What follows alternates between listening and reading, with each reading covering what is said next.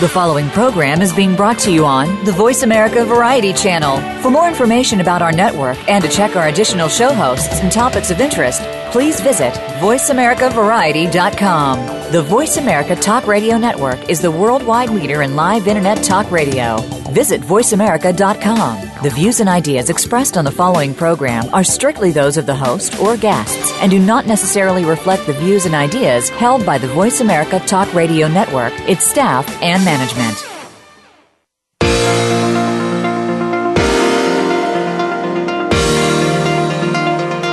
Welcome to Good Morning New York Real Estate with Vince Rocco. Our show is all about the exciting world of real estate, and in particular, how it relates to the lucrative New York market. But if you're not planning a real estate transaction in New York, we still have plenty of information that you can use no matter where you are. Now, here's your host, Vince Rocco. Good morning, everybody. This is Good Morning New York, and it's Tuesday, November 3rd, and I'm your host, Vince Rocco. I am here with my full panel for the full hour today. It's my pleasure to be with all of you. Good morning. Good morning, Vince. All right, so today is Election Day in New York. It's awesome to see folks all across New York heading to the polls today to make their voices heard in this election year. Voting is the number one way we can make sure our party and candidates win up and down the ticket, regardless of your side of the aisle. Voting is our right, and we should all participate or not make any comments when things don't go well. Please get out and vote. And remember, this is a prelude to next year, 2016, when we will be electing a president. Polls in New York City today are open at 6 a.m. and they will close at 9 p.m. tonight. All right, the daughter of billionaire George Soros, Anna Soros Columbell, has taken a hit on her West Village townhouse, which finally sold for $20 million. The asking price was $29.5 million, according to city property records. She bought the house for $11.5 in 2006. Now the new owner is listing the 26-foot wide mansion on the tree-lined Gold Coast of the village for an eye-popping $75,000 a month. The stately six-story mansion, built in 1844 in a Greek revival style, is 8,472 square feet. It comes with at least 6 bedrooms. There's also 3 wood-burning fireplaces, radiant heat floors, and an elevator.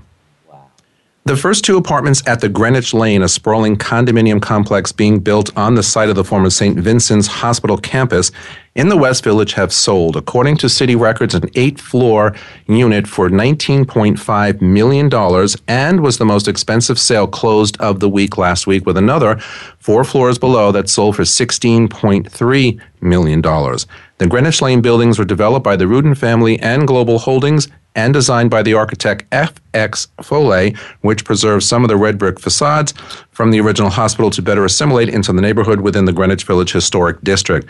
The townhouses and 1 apartment building at 155 West 11th Street are new construction.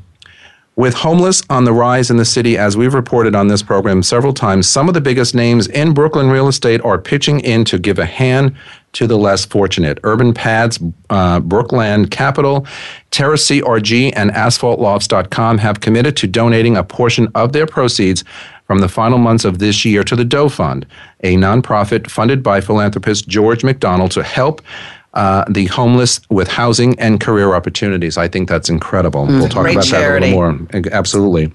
As we reported last week, more than 57,000 people, 40% of whom are children, were staying in the city's homeless shelters, and advocates fear that number will climb to peak levels of more than 59,000 in December as the winter weather sets in.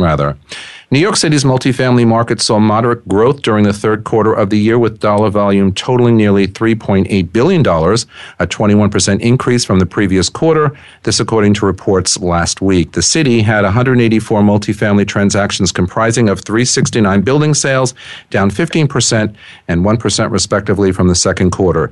Transaction volume fell 14% over last year, and building volume increased only by 3%.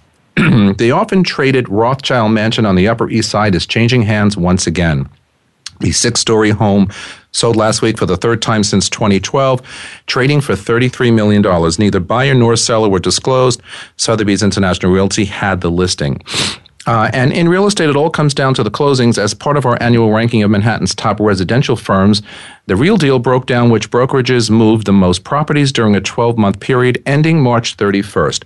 Douglas Elliman and the Corcoran Group landed at the top of the Real Deal's rankings with $4.34 billion and $4.29 billion closed, respectively. They're gaining ground on each other. Interesting. The only other two firms that reached more than $1 billion in seal deals were Brown Harris Stevens at $1.89 billion and Halstead Property at $1.21 billion. Brown Harris, as a matter of fact, closed some of the priciest sales of the year, including Edgar Bronfman's Co-op at 960 Fifth Avenue for $70 million. And just weeks after opening its first Hamptons office, Compass has announced it's set to open another. The residential brokerage will take 3,000 square feet at 53 Main Street in East Hampton. Good news. The company plans to open the office for business in January 2016.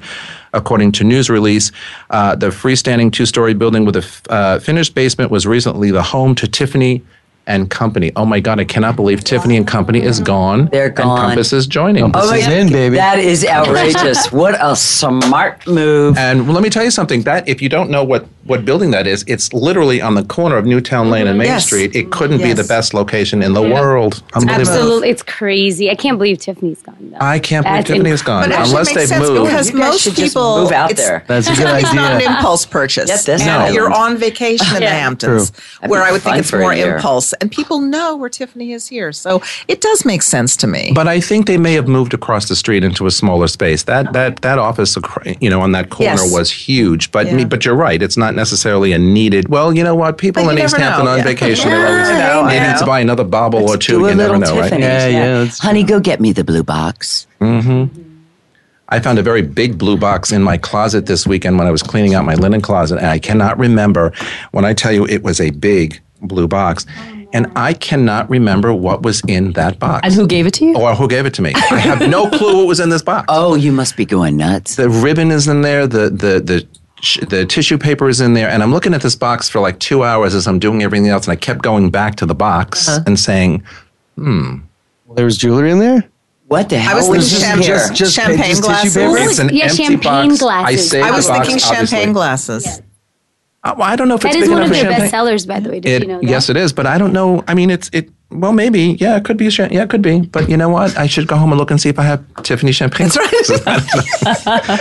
I have so much stuff in my Vince, apartment. did you have anything wild and woolly or exciting happen to you over our weekend? Yes. Holiday weekend? Metamucil. Halloween? Metamucil? Is that a new club? Are you telling That's me? a new downtown club. Wait, Upper West Side club. Are you going to share with us how you've discovered 93rd Metamucil? West End Avenue. No one's going to the Metamucil Club downtown. Metamucil. Oh, man. It's an uptown club. Valium is the new Head club on the downtown. pillow. Metamucil Valium. and cough There lozenges. used to be a club called Valium, wasn't there? Well, it started. Shaking your cold. It started last week. In fact, as I was reading this morning just now, my voice sounded like it was breaking a little bit. It just takes a while to get over it. But, I didn't want to push it this weekend. So I did not celebrate Halloween this year. Sorry. Yeah, get in same a here. costume. And you know what? I have to say, I'm going to go back to not shaking hands. I just don't want to go and get sick again paranoid. during the holiday Can I add season. to that? Yeah. Yes. Just don't breathe. Don't breathe. God, come on, girl. Donald Trump does it. You should give people Donald That's Trump why my does. answer goes like That's this. right. give people right. fist I'm going to bumps. be like, yeah, right. hey, nice to what's meet you. up? Boom. Well, when you see the people walking around the street with their little masks on, the little Yeah. cloth mask on, I used to laugh at these people, but now I'm they're thinking, you know what? I think you about guys, it. boost your I immune used to system. laugh at Come on. these people. Yeah. Anyway, one other announcement before we get into the topics. I am heading to Tulum, Mexico My Okay, favorite Vince. place on the I'm coming. planet. on November 18th through the 21st. It's called Chill Weekend. One of my partners, Andy Kim, and I are representing a development in Tulum, Ana Tulum, and we are sponsoring a chill out weekend. So for $75 a day, all inclusive, plus your own airfare, it's less than $700 for a few days. If you I'm love Tulum, Vince, I would be there if it weren't my sister's wedding. Another wedding. I'm Yes. putting it out there. Rule is the wedding Anybody bell. who Another wants to wedding. join us Another because they have interest or not, email me or text me after the show or during the show, and we can give you that's all of the awesome. details. But And it's I November adore- 18th through the 21st. I adore Andy Kim. I forgot that the two of you were doing that development. Yep, and I will be He's in a bathing dynamite suit broker. in the sand very soon coming up. So anyway, Lucky you. let's get Something on to with look our forward to. Oh, yes, absolutely. And then come back and it's Thanksgiving, and then come back and it's Christmas. Christmas. I mean, it's like, listen, you know what? This is the best time of the year, I believe. in the Northeast. Which goes back to last week's show when I said winter was the best, better than summer. Just saying. And I said I loved it until January. That's right. Yeah, seriously. Until Way to January. circle back, Rachel. Way to circle back. Yeah. All right. So, talking about weather on the heels of that, as New York nervously prepares itself for the possibility hopefully, of another, superstorm Sandy, not that we want one, residents of waterfront neighborhoods have already been hit with rising federal flood insurance rates as well as costly upgrades to help storm-proof their homes. As FEMA's new expanded flood zone map heads towards the approval process, 400,000 more New Yorkers could find themselves suddenly located in a potential danger zone. They are facing lowered property values and skyrocketing monthly insurance. So, these 400,000 people that I refer to are houses on ground levels up to second floors in whatever FEMA decides that the boundaries are for the flood zone area. Mm-hmm. It's not just Manhattan. It's the five boroughs. Exactly. It's the five boroughs. Thank you. So what can buyers do to protect themselves with these types of apartment purchases? For example, I just recently went into contract on a first floor apartment before this FEMA initiative takes hold. We're out there with buyers and, some people like first floors, some people don't, some people ask for them. So what do we do, when this question comes up about the new FEMA maps? Now, hopefully they're going to be a long way out because it takes, city government forever to make decisions. But this is a real concern. What does it do to property values? I think I'll just say briefly that, of course, there's nothing we can do about this. And anybody who's on the outlying edges or in lower ground in Manhattan or in any of the boroughs and any of the waterfront property and even back from the waterfront property, what happened with Sandy was no joke. It's really an issue. And people are going to, people without kids and without mini dogs and stuff will take the risk. They've got a great place. The price might get lower. They're not going to be so bummed if they have to move or they have to get in a hotel. But the bottom line is this is not going away. No, this is not going away. And in fact, it's really an issue. I mean, it's really an issue. Becoming even more of one. But my other question is, though, so what do you think in your professional estimation and all the years that we're all in the business here, how do you think it's going to ultimately affect the pricing on these units when the boundaries or the map is actually finalized? It's a matter of the press and the media and how big they make it. So if it's not in our faces, it won't be that much of an issue because the reality is, let's take walk-ups, for example. First floor apartments, if this affects first floor units, it kind of weighs out with 2 flights up.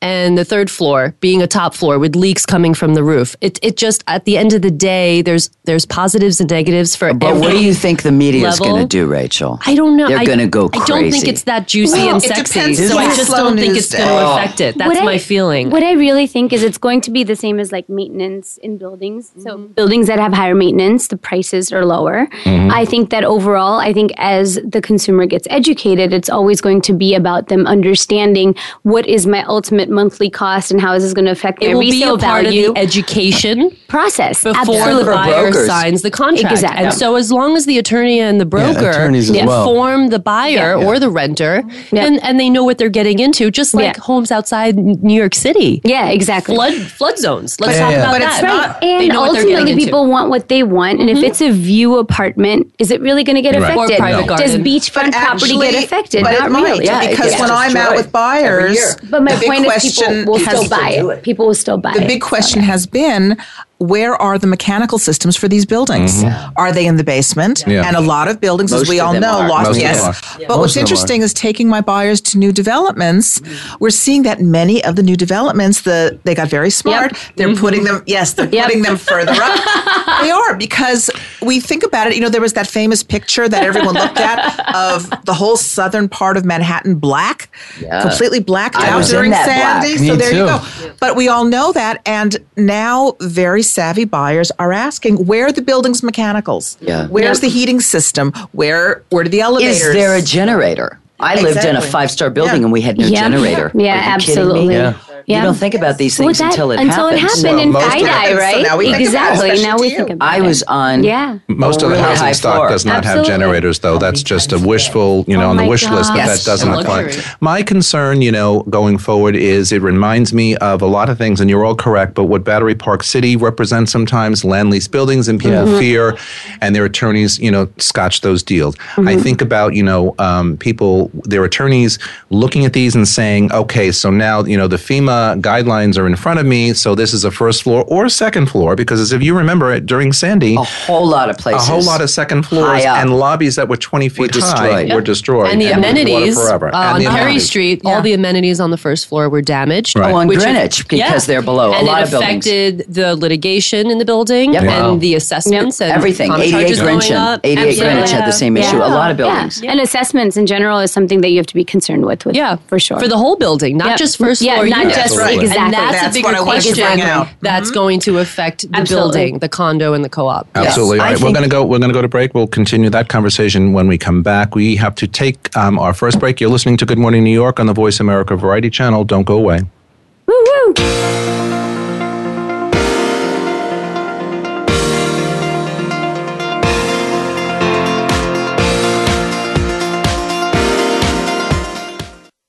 Streaming live. The leader in Internet talk radio. VoiceAmerica.com. Put Blue Realty Group to work for you. Blue Realty Group is a full-service luxury real estate brokerage firm in Manhattan. With our global reach, unrivaled marketing capabilities, and veteran team, Blue serves some of the world's most exclusive and high-profile buyers and sellers. Visit us today at BlueRealtyGroup.com. At Blue Realty Group, we feel that people matter and results count. Our mission with you is to meet and deliver expectations to drive the results you want. We're ready now. Visit BlueRealtyGroup.com. That's BLURealtyGroup.com. The Internet's number one talk station. Number one talk station. VoiceAmerica.com.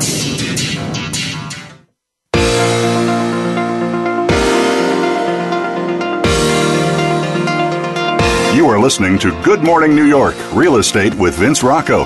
If you want to call into the program, we're toll-free in North America at 1-866-472-5788. That's 1-866-472-5788. Or send an email to vrocco@bluerealtygroup.com.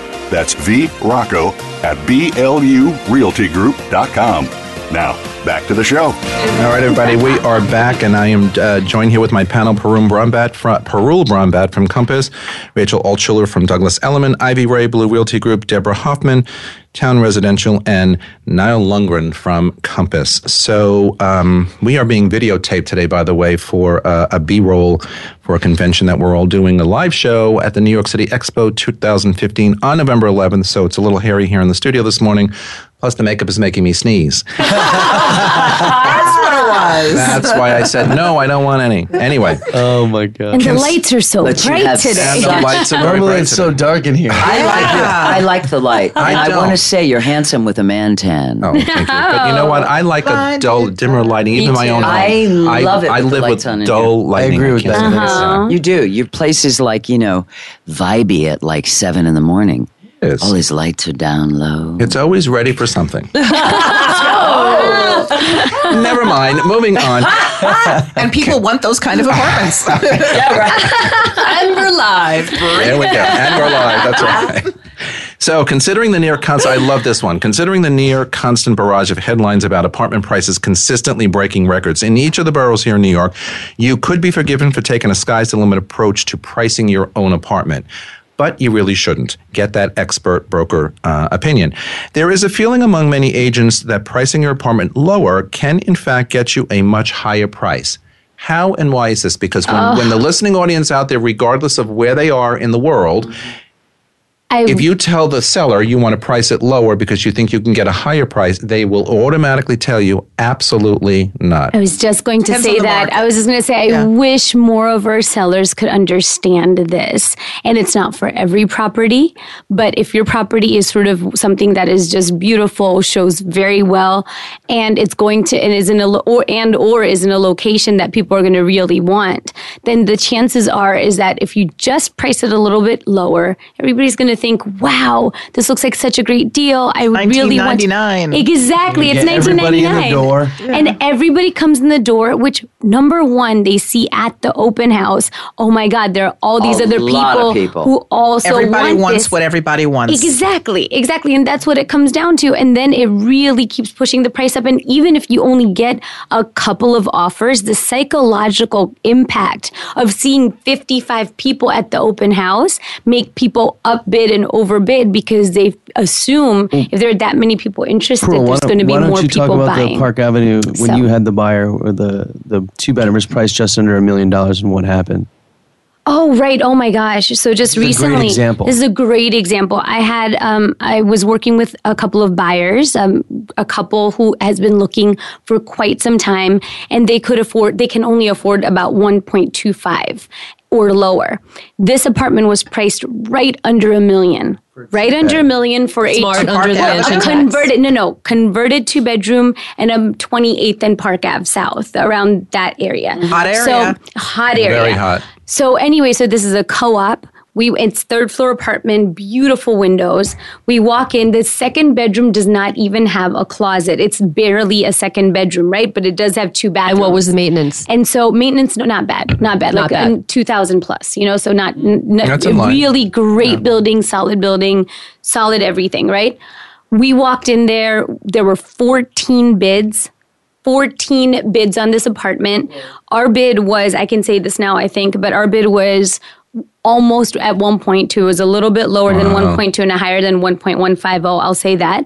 And we lost. Lost the bid. We lost. Almost all cash. I believe it.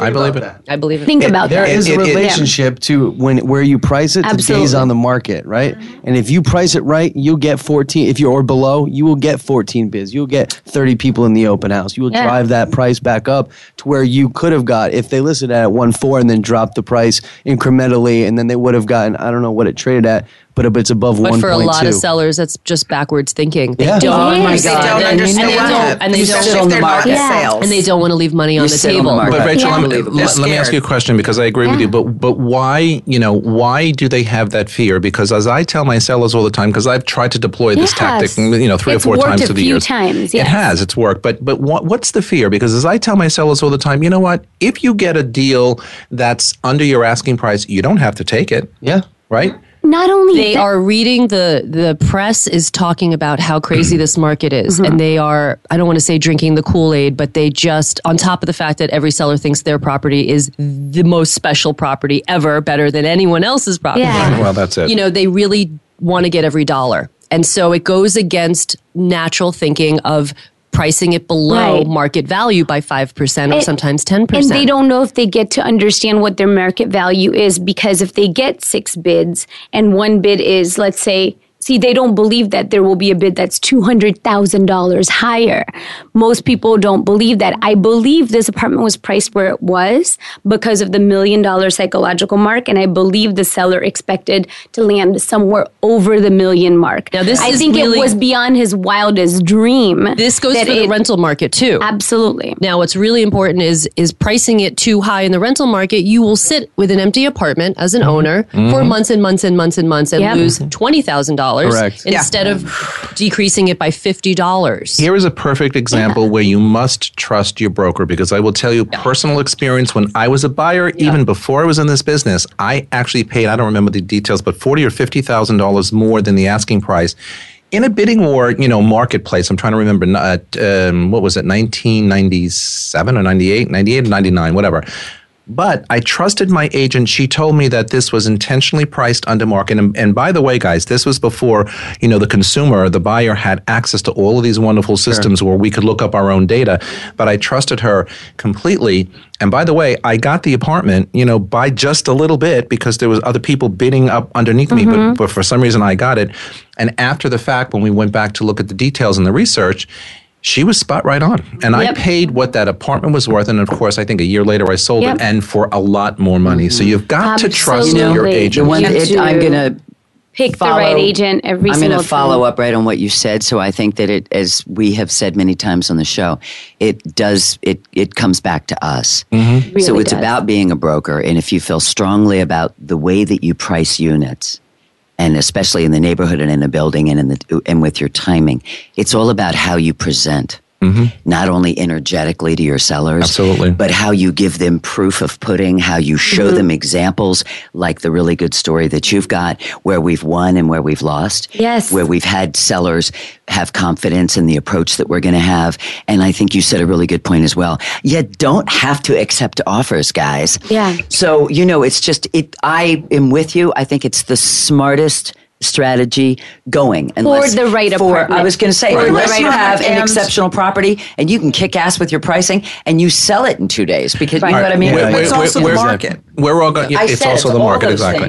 We're going to move on, but I will tell you though, I believe in the strategy. I think it works. I've seen it as I've deployed it in with my sellers. I've seen it work, and as a buyer, before I even knew anything about this business, it did work. So with the right property in the right market, I think if you deploy that tactic, it's a surefire. One quick point also is it a property for an end user versus an investor? So as an investor, it has to make sense of labor. If it's a pre-war with a wood-burning fireplace on the Upper West Side facing the park, you have a different strategy altogether. 100%. Yeah, absolutely. All right. So parents often step in to help their children buy homes in the New York market. It's a great investment and keeps the kids from wasting money on rent. Needless to say, this definitely puts the kids in a fortunate position. That said, there are several things to keep in mind when going through this purchase method. There are 3 potential scenarios. Now, you would think that, okay, so I'm a kid, I'm 20-something years old, just graduated college, I want to start my career in New York.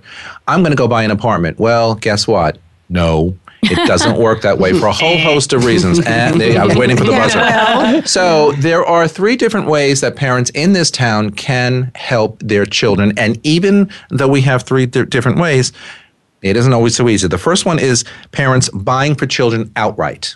Buy a condo. Well, actually, yes and no, because there are some co-ops who do allow that. Absolutely, no. But just a huge advocate but if you're buying it, yes, I know you are. If you're looking to buy a condo, please call Parole. Her number is. I agree. I agree. It's true, but it also depends on the size, because many of these people want small 1-bedrooms, and there isn't the inventory of condos for that market. Yeah, and the price point. Exactly. Yeah. And if a parent is buying for a child, they have to be alerted that they are going to have to show all of their finances, not just what you're showing to the mortgage broker if you're getting a mortgage. It's really your whole financial life is going to be out there. Well, we've got 2 minutes left, so let's compare and contrast. So parents buying outright is one scenario. The second one is parents buying with the child. So it's a co-purchase. That's a whole different set of circumstances, especially when we're talking about co-ops, because now you're full disclosure. Half of my deals are that, and that's because the buildings believe that if the child is part of the purchase as opposed to a parent, that they will have more responsibility living there. Accountability. Exactly. They're not going to set fire to the hallways. And the child are both on the stock and lease. And the mortgage. If there is one, yes. So that's and the child. Preferential way. I will tell you, in most of the co-ops that I've done in the last probably 2 years, I've had the exact same scenario, parents co-purchasing with children, and there's liability there. There's piece of the rock there on both ends, and co-ops feel much more comfortable that everybody's engaged. And the third option is parents gift the money to their children. In that scenario, the parents will give the required money to the kids for the purchase, before the purchase, and go off and say, hey, how do boards feel about gift money? Because that's a biggie. It's important to make sure that the money's seasoned too. So if they're going to buy in, let's just say November,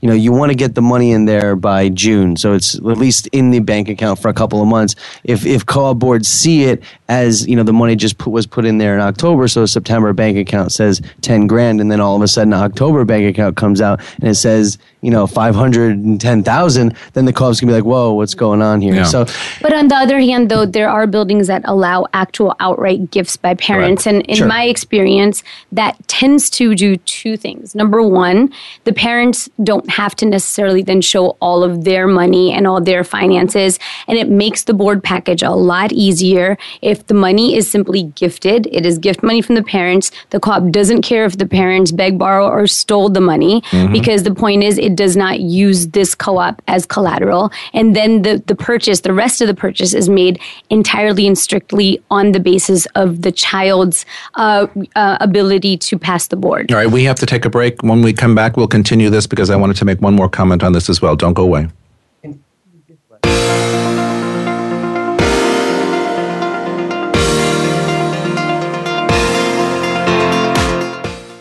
Stimulating talk. It gets those synapses in the brain firing really fast. All the time. The #1 internet talk station where your opinion counts. VoiceAmerica.com. Put Blue Realty Group to work for you. Blue Realty Group is a full-service luxury real estate brokerage firm in Manhattan. With our global reach, unrivaled marketing capabilities, and veteran team, Blue serves some of the world's most exclusive and high-profile buyers and sellers. Visit us today at BlueRealtyGroup.com. At Blue Realty Group, we feel that people matter and results count. Our mission with you is to meet and deliver expectations to drive the results you want. We're ready now. Visit BlueRealtyGroup.com. That's BLURealtyGroup.com. Streaming live. The leader in Internet talk radio. VoiceAmerica.com.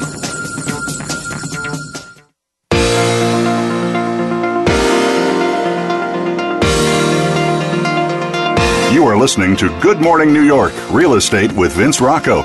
If you want to call into the program, we're toll-free in North America at 1-866-472-5788. That's 1-866-472-5788. Or send an email to vrocco@bluerealtygroup.com. That's vrocco@blurealtygroup.com. Now, back to the show. All right, everybody, we are back with the panel. Parul, Rachel, Ivy, Deborah, and Niall. We were talking about gift money from parents for children. We call it children, but of course they're young adults. Children buying their first apartments. And the last question I had on this topic was, parents can gift the money so that the children can buy the apartment. But what about tax ramifications? And where do the parents get seriously concerned about having to pay taxes on that gift money? It's a good point. I just wanted to insert one thing that we were on before you go into that. I'll back off. What has become more popular, increasing in the last decade or so, and you guys chime in if you find this to be the case. I know it actually, even outside of real estate, and dear friends that I have that have very wealthy parents, instead of people getting their inheritance when they pass, when their parents die, which is typically how things were structured 50 years ago, 30 years ago, 25 years ago, a lot of young adults are getting their inheritance while they're living. So this kind of thing is preferable. You're right. Yeah, I know. I am just saying it's another thing that's showing up a lot, and it's a whole different thing, and it's structured however it's structured. Yeah. And there's a few different ways that can be structured, and real savvy financial people do things with people with large money, but that looks different and is very different than $1 million showing up 2 months to a purchase. Right. Yeah. Well, as Niall said earlier, it's got to be seasoned money sometimes because seasoned it just money. doesn't look good. You have to write a gift letter. I was going to say they have to write a gift letter. So the parents have to write a letter saying, "Hey, this money that is being donated or gifted. It's going to say gifted to my child is simply a gift." And it is not a liability, right? Like a loan a lot of times. So they need to clarify that in writing. A low interest rate family loan is another alternative. That is another alternative. But what was Deborah was going to comment on the tax consequences of gifting. That's right, because there is a limit as to how much a person can legally gift to anyone, a child, a family member, anyone, and you really have to speak with a financial advisor who knows about these things. I think it's anything above, please don't quote me, talk to your financial advisor, but I think it's anything above $14,000 will be taxed. Annually. On an annual basis. So the biggest thing is also another, I mean, this is now outside of the realm of real estate, but I know my family's doing this and most families have started to do this, which is instead of giving the lump sum of a certain amount to your children after passing away or even in the duration, it's about giving a yearly amount to the children. So that way the money passes through without they're having a tax ramification. Exactly. And that goes to estate taxes, though, which is different because we're taxed to death here, you know. I know. We are. But this goes to estate taxes because after a person passes, there are so many taxes on the estate, and the parents don't want the children to have to deal with that. Right. So they will, as Ivy was saying, not only gift it ahead of time, but they'll figure out a way to purchase an apartment. I've had a few people who purchased the apartment for the child as their inheritance because you're thinking, why is this kid who's 24 years old living in a $3 million apartment that I went to sell? And then when it was explained to me, well, that was their entire inheritance. So it's them for I had young friends who the same thing. the same thing for them. This goes back to going back to the broker because some brokers don't even know how to do a financial revenue statement and how to put that. Is it under debt? What's a revenue statement? Right. So going over your assets and your debt and your income. The question is, why is it necessary? Where do I put the gift money on the financial statement? So of course we're talking about co-ops here, mostly, right? 80% of the market. But condos, if you're gifting, it doesn't matter. Just for the listening audience. Call Peru. I wanted to say that. Thank you. Because I'm a condo babe, okay? Right. So I don't deal with co-ops. I do more. And there's gifting all over the place. Right. And I do more co-ops. And it's so amazing to me that brokers are literally like, how do I do the board package? Where do I put the gift money? And do I need a letter? And in a couple of weeks, we're going to talk about trusts and trust funds. So that gets even more complicated. And boards just go to sleep on that one. Anyway, let's move on. Let's do more. We are running out of time. Sellers are most often advised to minimize all evidence of their own presence in an apartment. Okay, so they need to minimize their own personal stuff in their apartment. The better to allow the buyers to envision themselves and their own stuff in the space. Okay, but what if they are hoping to sell the apartment, including all of the furnishings inside? So every once in a while, we get coming up right now. Okay, we get an apartment where the seller says, if you can sell the apartment plus everything in it, is that an asset or a liability? I think that's a good question that Pearl is going to be jumping into soon because it's do you price it just for the apartment, and then if they want to buy everything with it, is there an additional fee or do you have everything? Any attorney is going to advise you to keep the furniture separate. Totally. Not only that, I will, as a broker, also advise the same. Because number one, you want to give the optionality of purchasing that separately. Number two, depending on the price point of the apartment. So this apartment that I'm about to list is going to be right maybe a hair under $5 million, but it's around a $5 million mark apartment. So if that basically the furniture and all the systems and everything else this guy's put in this apartment is immaculate. He just closed on it last November. So it's about another $250,000. So if I price this apartment above $5 million at $5,250, it's going to get negotiated down. If I price it slightly below $5 and say everything else can be included, and then we target that buyer regardless of who makes offers and whatnot, the fact of the matter is that it's so immaculately done that this apartment will absolutely, somebody's going to come in and spend another $150,000 to $200,000 because they will see the value in what's been done. The problem is most buyers have their own furniture. Yes. Yeah. And it cuts out a lot of buyers who really have no interest in They have no interest no matter how groovy it is. Here's a separate item. So I'll talk quickly. I had a gorgeous loft and it was beautifully furnished, a big guy in the music industry. And we had our price. Was it a club or a condo? That was exactly what I was Ivy's speaking, it's all condos. I've done 2 co-ops in my life and I was lucky and they were sweet and it worked out and I could sell broker was Rachel who said, honey, you need a gift letter. But it was all well hidden and it never came up. So it all worked out. She was like, what's an interview? Yeah. No. Oh, yeah, right. Okay. I'm 20 years old. I got it. I rocked it with my co-op sales. I just prefer condos for all the listening audience. Finish your thought. Go ahead. All right. Anyway, all I wanted to say is it's a gorgeous loft and its views, and the guys in the music industry is huge, and his furnishings were incredible. But we did a very separate sale price. And then he had a little bit too much stuff, and the loft was gigantic. So I simply met with him and I said, let's keep this here and this here and this here. Let's put the rest of this in storage. Let's get gorgeous photographs of all the pieces, write up everything. I had a little book.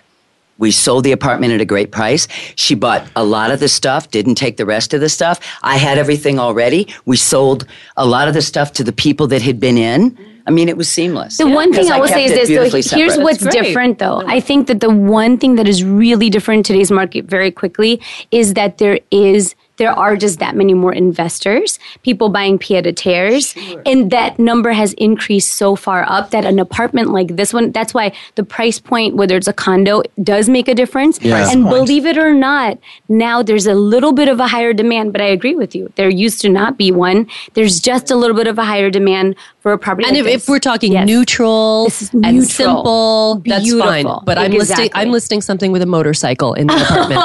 Okay, it is very specific. It is very specific and unique, and it's really not for May I ask what room the motorcycle resides? You walk in, it's in your entryway, so it's the first thing you see. My musician had like all the paraphernalia, all these guitars, all I know very you're not specific. But we removed some of those. I'm going to tell you something. Hard to remove a Here's motorcycle. the thing. The one thing that I think we will all agree with, to Rachel's point, is the more specific the apartment, the more the seller wants to sell it the way it is, because it was their labor of love and it is so unique in their eyes. So my steampunk listing, for anybody, just Google it. You will see this thing. It is unbelievable. I'm not going to go on and on about it on air, but it was amazing how this guy absolutely would have taken $200,000 less to sell it as is. Yeah. You know, everybody thinks, as somebody said earlier today, that their apartment is worth a gold bar or whatever, and that's so true. But moving on the heels of this conversation, if you ever visited an open house or cruised a listing on the internet for an older property, chances are you've heard the term good bones. I use that term religiously. On its face, it sounds reassuring and positive, yes, but what does it actually mean? I think a construction worker actually said that to me this morning. As you were walking? Good bones. Wow. And that was before makeup, Tall isn't glass that of something? water. Wow. Yeah. Tall glass of water. It means Do the I bones. look like a pre-war apartment? Good bones seriously, means it's going to last. It means that how it was originally built is when they were building Sturdy. well. But it also has the structure that you can build upon to make it even better because the old vintage whatever is And the resident layout. and Old the layouts. school. Well, here's the other part of it too. I also use great bones, not just for pre-war, but also for an apartment that is cluttered, that doesn't show well, where the furniture is too big, something isn't right. And I say, but look at the bones, as in take away all the other stuff Yes, and absolutely. see what you can. And you can, most people can, even us, as seasoned as we are, when we see a beautifully put apartment and if we see the before and after, we have a different reaction as well, right? It's just human nature. It is. The much bigger part of that, though, that I think is so fascinating is that people can actually get a great deal. People can get a great deal if you have the ability to see past Had that a this. few times. Yep. Absolutely. Well, it's also important What's if you're looking next? at some of these apartments, right? And you're talking about the bones. Some of them have been modified, so floor plans are a certain way now. I was looking at an apartment on Park Avenue recently with a buyer, and we have the layout modified a certain way. I reached out to the listing broker and I said, "Hey, I need to see an original floor plate so we can understand what the bones of the apartment are, because we wanted to see what we can do and maybe bring it back to how it looked originally."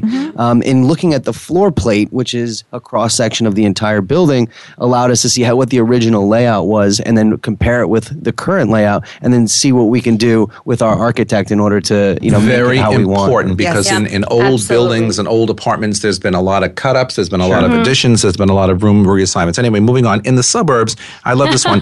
Eating kitchens and washers and dryers are standard. I mean, you just go to a house and you pick a, whatever, and you have an eating kitchen and you have a washer dryer. However, in the city, either one is a dream come true. So if you asked your clients, and we all work with buyers, which would they prefer Let's and take what a vote, would they guys. say? I say washer dryer. Washer dryer. Really? Yeah. You can send out your laundry. You have to do your dishes yourself. But you know what? Send But out I the have to laundry. tell you, Culture not now. if it's a family. Nobody Washer wants to dryer. send out their. Yes. Nobody wants to send out their laundry. And trust me. unless they're Now just starting eats out. in the you know? they eat on their couch. It's Yes. buffet style. It's going out to eat. Yes. People don't care. It's not a luxury in the That's city. true. It's washer dryer all the way. Washer dryer. Except all the way I have to is tell huge. you. Oh my God! It makes life Lately, so much easier. but lately I've been privileged to go to a lot of the new developments, especially up and down 57th Street, to see these grand, we can't call them family apartments, but they're for a lot Larger. of people. They're larger larger spaces. apartments. They're 4 to 5 bedrooms. And I was really shocked when I brought College certain shares. buyers. Well, no, I was shocked that some kidding. of them did not have eat-in kitchens. Oh, of course not. No, but wait a minute. Families have said to me who are my clients, I want that. I don't want to feed or have my housekeeper feed or whoever my 2-year-old in the dining room on our nice dining room furniture. Some of the older Amazing. 1800, early 1900 pre-war, old apartments in this town have they have galley kitchens, and Yes, yet they have and the 4 or butler's 5. pantry. And the butler's pantry. And yet they have Amazing. 4 or 5 bedrooms. So for families, it's the same thing. I would opt for, we have to go to break, but I would opt for a washer dryer. I also entertain. So if I had another option of a dining room, I would take a dining room and a washer Over dryer. a dishwasher? No. Over a dishwasher. Washer Over dryer washer and a dryer. dining room Washer over an dryer. eating Yeah. kitchen. Yeah. Okay. I mean, I'm being one of my buyers, picking and choosing what I want. Of course, it Yes. doesn't exist. Yes, that's All right, what we're going to we're break. We will be back in a minute. You are listening to Good Morning New York on the Voice America Variety Channel. Don't go away. You know what I say?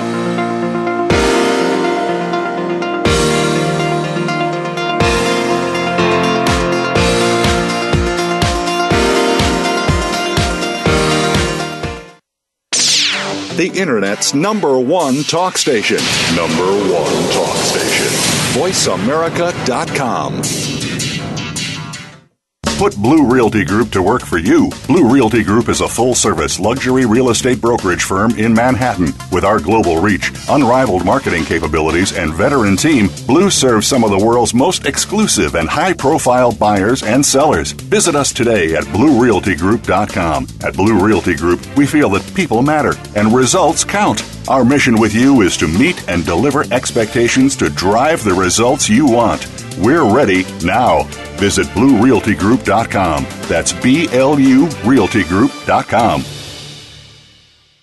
Stimulating talk. It gets those synapses in the brain firing really fast. All the time. The #1 Internet talk station where your opinion counts. VoiceAmerica.com.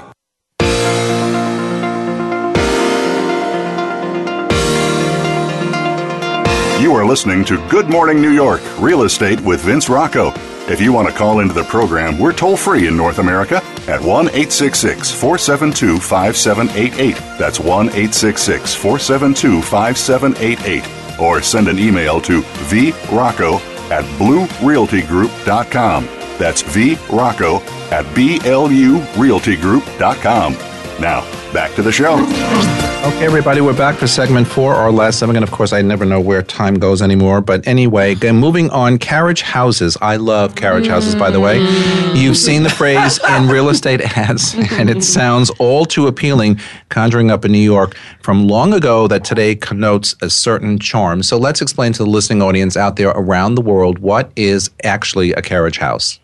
Compared to a townhouse, compared to an apartment. It's a garage. It's where the horses used to stay. Yes, it's where, but actually, it's very interesting. It's where people would park their carriages, as Perul just said, Correct. where the carriages and the horses would stay. But what's so interesting is many of the wealthy people at the turn of the century might live on Park Avenue, Fifth Avenue, and their garages, carriage houses, were all the way on 2nd and 3rd Avenue, or on the west side. They weren't were so on the close, side. that's right. They were not close. And we have these rows of absolutely charming carriage houses throughout the city.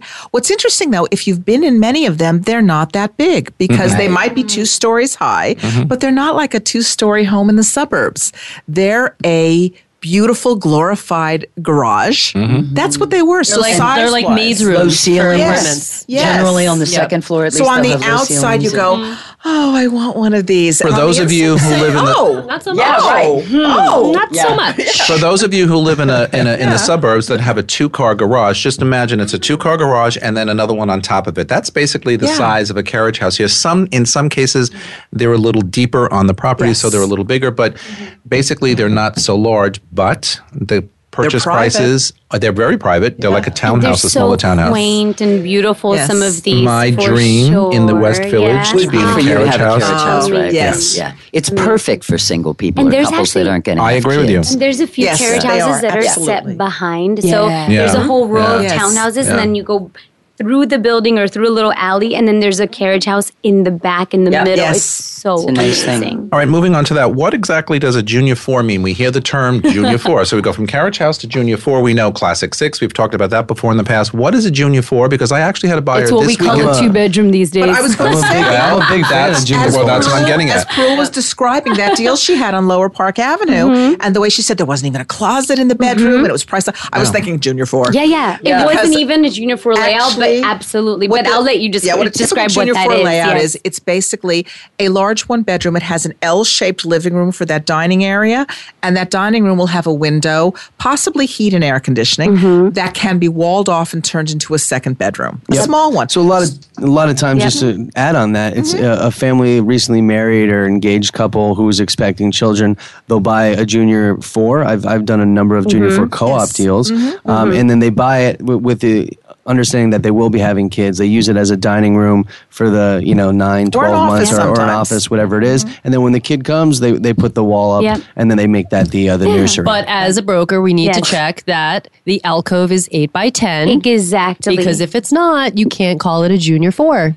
You know, I actually showed. And you can't, and if it's converted, you still can't call it a 2-bedroom. Correct. Which is something that you consistently see mismarked on floor plans, online all the time, because here's the thing. The fact of the matter is the way our listing systems work is if you mark it as a 2-bedroom, maybe you get a slap on the wrist, but generally nothing happens. But if you mark it as a 1-bedroom, then you lose out on 2-bedroom buyers who are willing to do a And you'll small see that. Go, Vince. I'd like to say, though, that convertible 2 should be the way you market stuff in text, because I showed a brilliant, I think it's a Junior 4.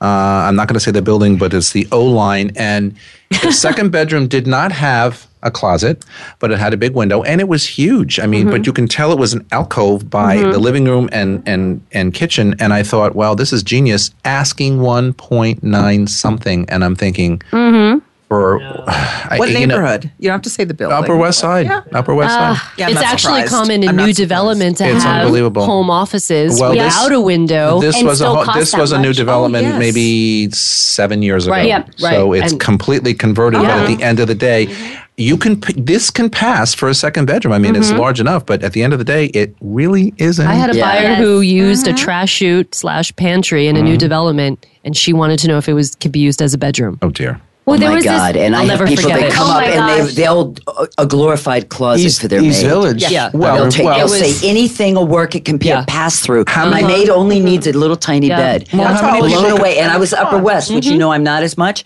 And we were looking at all of these pre-war, because the tiny spaces were going to work for her maid. But look at this how had many a people trash convert chute. closets to offices. In the room. No. Yeah. And they were going to use it She for legitimately needed her nanny same thing. The nanny in thing. the room with a trash chute that was 5 by 4. oh my gosh. Wow.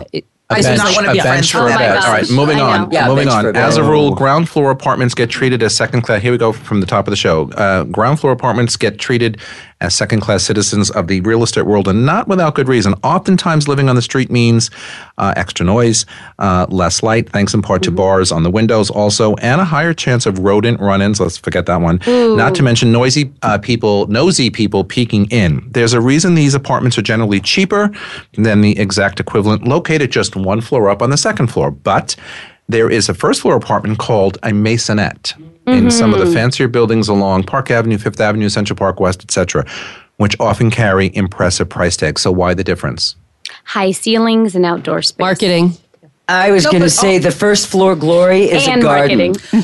So, it's the compromise that you're willing to make. And I've lived in many apartments in New York City over the span of my lifetime, because, I've been here my whole life, and I've had outdoor space and not little tiny, decks, 5-flight. I've had a whole world outside. So I would live on a bottom floor if it's on a great street anytime. But what people also don't realize is the bottom floor, whether it's a maisonette or a first floor, has extra high ceilings because it's lobby level. You walk into the lobby and the lobbies always have higher ceilings. Sure. So the construction carries through. Yep. You're right. And people are, wow. Right. And as Ivy said, I've sold a number of these ground floor apartments with outdoor space. Yeah. Sometimes you own it. Sometimes the co-op owns it.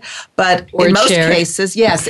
Or if it's a condo or a townhome. But it's yours. Yes. Plus, you don't have to walk up so many flights, and they're also wheelchair accessible. And if you have a cat, no problem. But the other benefit to a maisonette, we're forgetting the other important factor to a maisonette. Usually, again, they're in better co-op buildings and in some older condo buildings, but they have private entrances from the street. Aside from either the front door. So it's really kind of like living in a townhouse. The other thing is also it's usually 2 stories.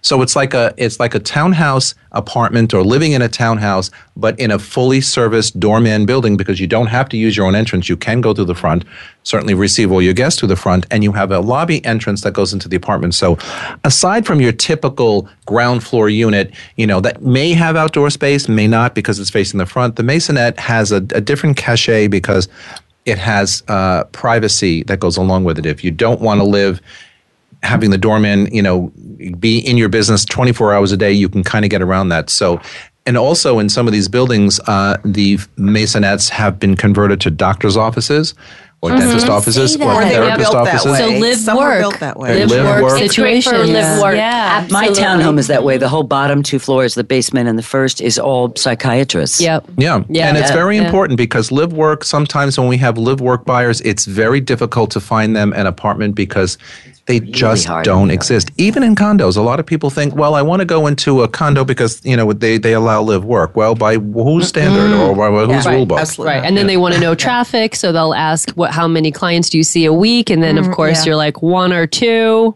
Wink, wink. What many of us might remember, the honest truth? What many of us might remember is a few years ago, William F. Buckley's apartment came on the market, and that was a 2-story maisonette. Oh. And for those of us who are really old, remember reading in the papers. It doesn't. Well, it's a time thing, but remember reading in the papers and everything. The glorious salon he had going on there for his friends, for his frenemies, and all the great debate of both sides of the aisle and all sides of the world. And I always thought growing up out of state that this was going to be this grand penthouse apartment. And when this maisonette on Park Avenue came on, I went, what? But it was really amazing. You do have, as you said, the privacy. You don't have to go through the doorman. You have a separate entrance. I don't think he had outdoor space, but there's a lot of these around. There's a lot of these around. We have to end on that. We have a lot of those around. The inventory is ever changing, but yet the good news is it's changing, but yet there is still some of the old vintage places that do exist. I want to just remind everybody once again that November 11th next week from 9 to 5 at the New York Hilton is the New York Condo Expo 2015. We will be there. The panel and I will be there broadcasting a show live to tape from 10 o'clock right on the convention floor. And then I'm moderating a panel from 1 to 2 in one of the ballrooms. So that's next week, November 11th from 9 to 5 at the New York Hilton.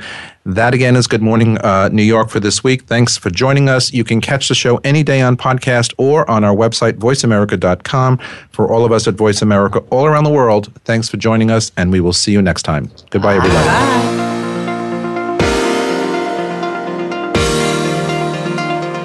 Thanks for tuning in this week.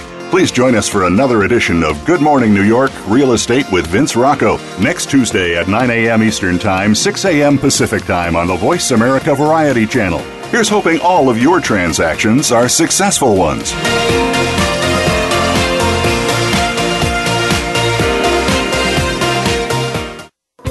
Thanks again for listening to the preceding program, brought to you on the Voice America Variety Channel. For more information about our network and to check out additional show hosts and topics of interest, please visit voiceamericavariety.com. The Voice America Talk Radio Network is the worldwide leader in live Internet talk radio. Visit voiceamerica.com. The views and ideas expressed on the preceding program are strictly those of the host or guests and do not necessarily reflect the views and ideas held by the Voice America Talk Radio Network, its staff, and management.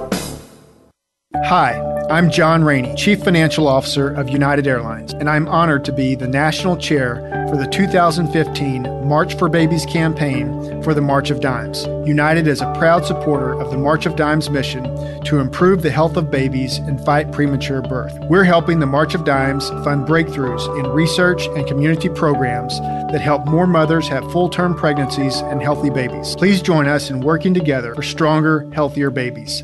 Visit marchofdimes.org.